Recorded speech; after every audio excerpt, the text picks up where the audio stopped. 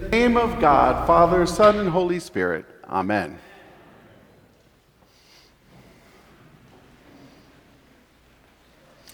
This sermon that I'm preaching today is not a Mother's Day sermon, but I want to wish everybody a happy Mother's Day, where we honor our mothers, those who have led us in the spirit of mothering us into our best selves. And in the words of Julian of Norwich, we honor today God, our mother, as well. This past week, I joined a Zoom Bible study of clergy to reflect about this gospel passage. It's a weekly meeting that we have. So we read the gospel that's appointed for today. And we normally read it, and then we go around and ask for people's reflections. So we read the reading, but this week's conversation went something like this. Okay, the reading's done. So the first person that calls on somebody else, and they say, I call on Joe. Joe responds, well, I don't have enough information. I need to pass. So Joe calls on Sally. Oh, wow, this is really hard. I don't know what I would say. I have to pass. So then Sally calls on Randy. Randy just looks at the screen and goes, I got nothing. Absolutely nothing. I pass. Not a lot there, huh? So I'm sitting there on the line waiting to be called. I don't really have anything either at this point. So finally my name gets called and I end up forming some kind of reflective response. It was okay. It wasn't great. It was okay. But my greatest question was, what the heck does this gospel passage or any of our readings for this matter have to do with Easter? I didn't have an answer then, and I'm not sure I have the answer now. But today's lectionary readings have a carefully curated vision. They have a very specific vision that incorporates Jesus, the church, and the world from now all the way till the end of time. In essence, they talk about yesterday, today, and tomorrow. Yesterday, today, and tomorrow. Americans love thinking about the future. We're brought up when we're children to think about all kinds of glorious dreams of tomorrow. We probably have Walt Disney to thank for that, or to blame for that, with the creation of Tomorrowland and the song that was part of the Carousel of Progress, there's a great big beautiful tomorrow waiting at the end of every day, and it's just a dream away. Well, maybe. Apparently, sometime around the end of the Vietnam War, Disney wasn't so sure about tomorrow, so they changed the song. Now is the time. Now is the best time. Now's the best time of your life. Life is a prize. Live every minute. Open your eyes and watch how you win it. Yesterday's memories may sparkle and gleam. Tomorrow is still but a dream. Right here and now, you've got it made. The world's marching forward and you're in the parade. I don't know about that either. But what I do know is that we're still in Easter. Christ is very much risen. He's appeared to his disciples. He's blessed them. And now we get a glimpse in today's readings about several things. The ongoing struggle that Jesus had in his earthly ministry. We also get a glimpse of the early church and how they ministered to everyone. And we also get this vision of this great and wonderful by and by, a place where God wipes every tear from every eye, where sorrow and pain are no more, and the entire host of heaven, everyone who has ever lived, surrounds the throne of God and immerses themselves in the deep well of love and belonging and blessing that God gives out freely for all time. So, if we combine all of these, mix them up a bit, and see them as a whole, today's Gospels, or rather, today's readings, give us an excellent vision of what living as an Easter people looks like. Holding Jesus dear to us when we struggle, pouring ourselves into the world, ministering to others in the name of Christ, loving the world like God loves the world, and then finally in our prayers and in our hopes and in our dreams, contemplating the mystery of it all, that everything that's ever been created is ultimately enveloped and wrapped up and nurtured in the greatest love imaginable. Yes, that is definitely an Easter message. That's a message that gives us life, new life, a message that will give us something to think about for a very long time. But it's a very different message than that saccharinely sweet, "There's a great, big, beautiful tomorrow" song. There's a lot of work today, right now, spiritual work and mental work and physical work that we're called to do to help Jesus bring the kingdom of God just a little bit closer to our world.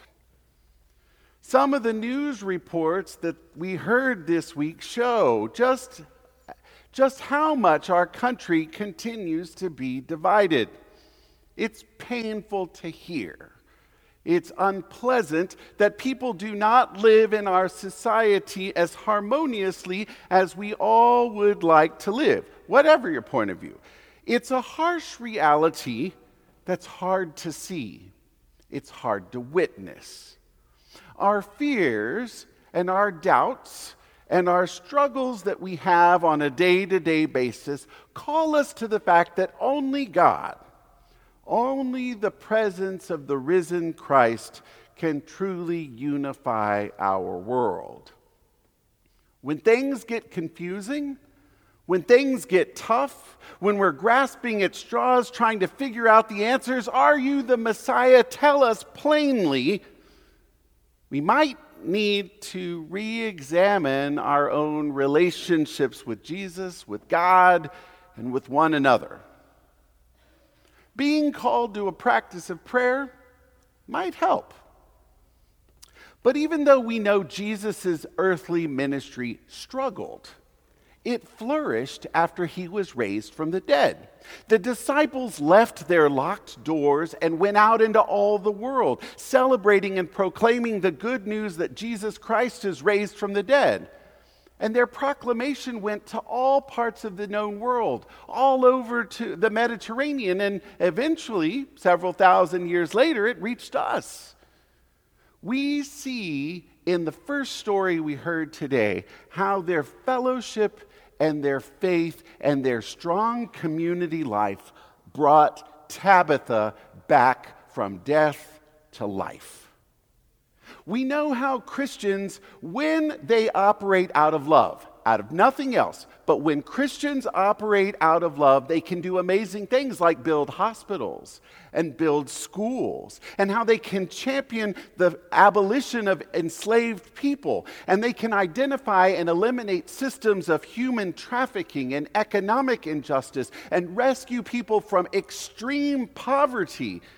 And they can implement models in society of restorative justice, giving everyone in the world a chance, another chance, a second chance, a third chance, maybe more, another chance at real life, at a full life with every opportunity imaginable. And you know, this congregation, the people of Trinity, we've done a lot of this work in our history. And we're called to do much, much more, and we can. But why do we do all this stuff? Why?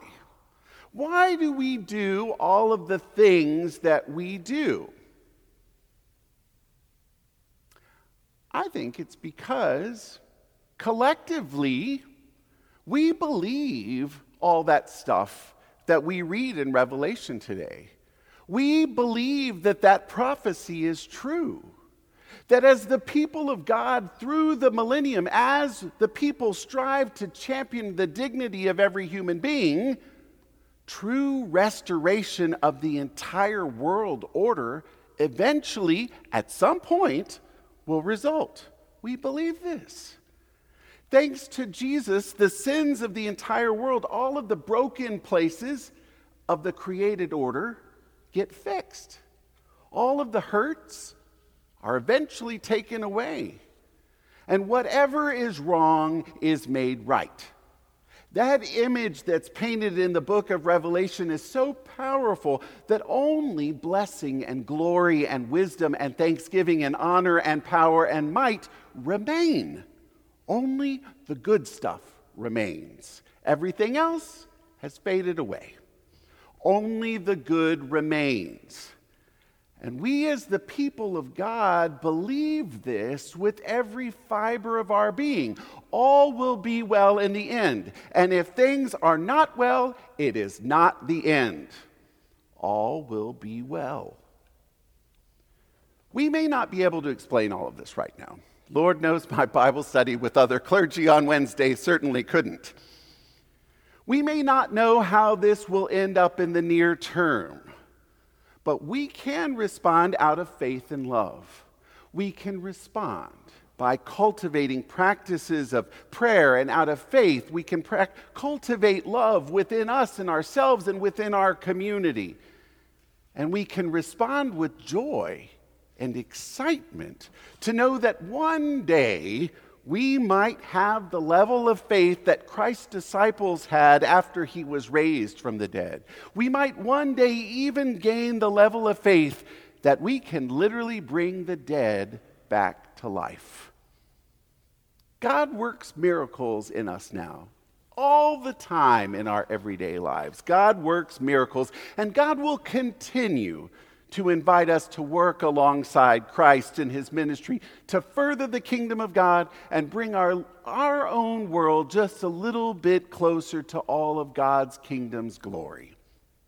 And whatever we do, wherever we are, and whatever state of being life has given us this very day, the presence of God always promises to be with us through it all.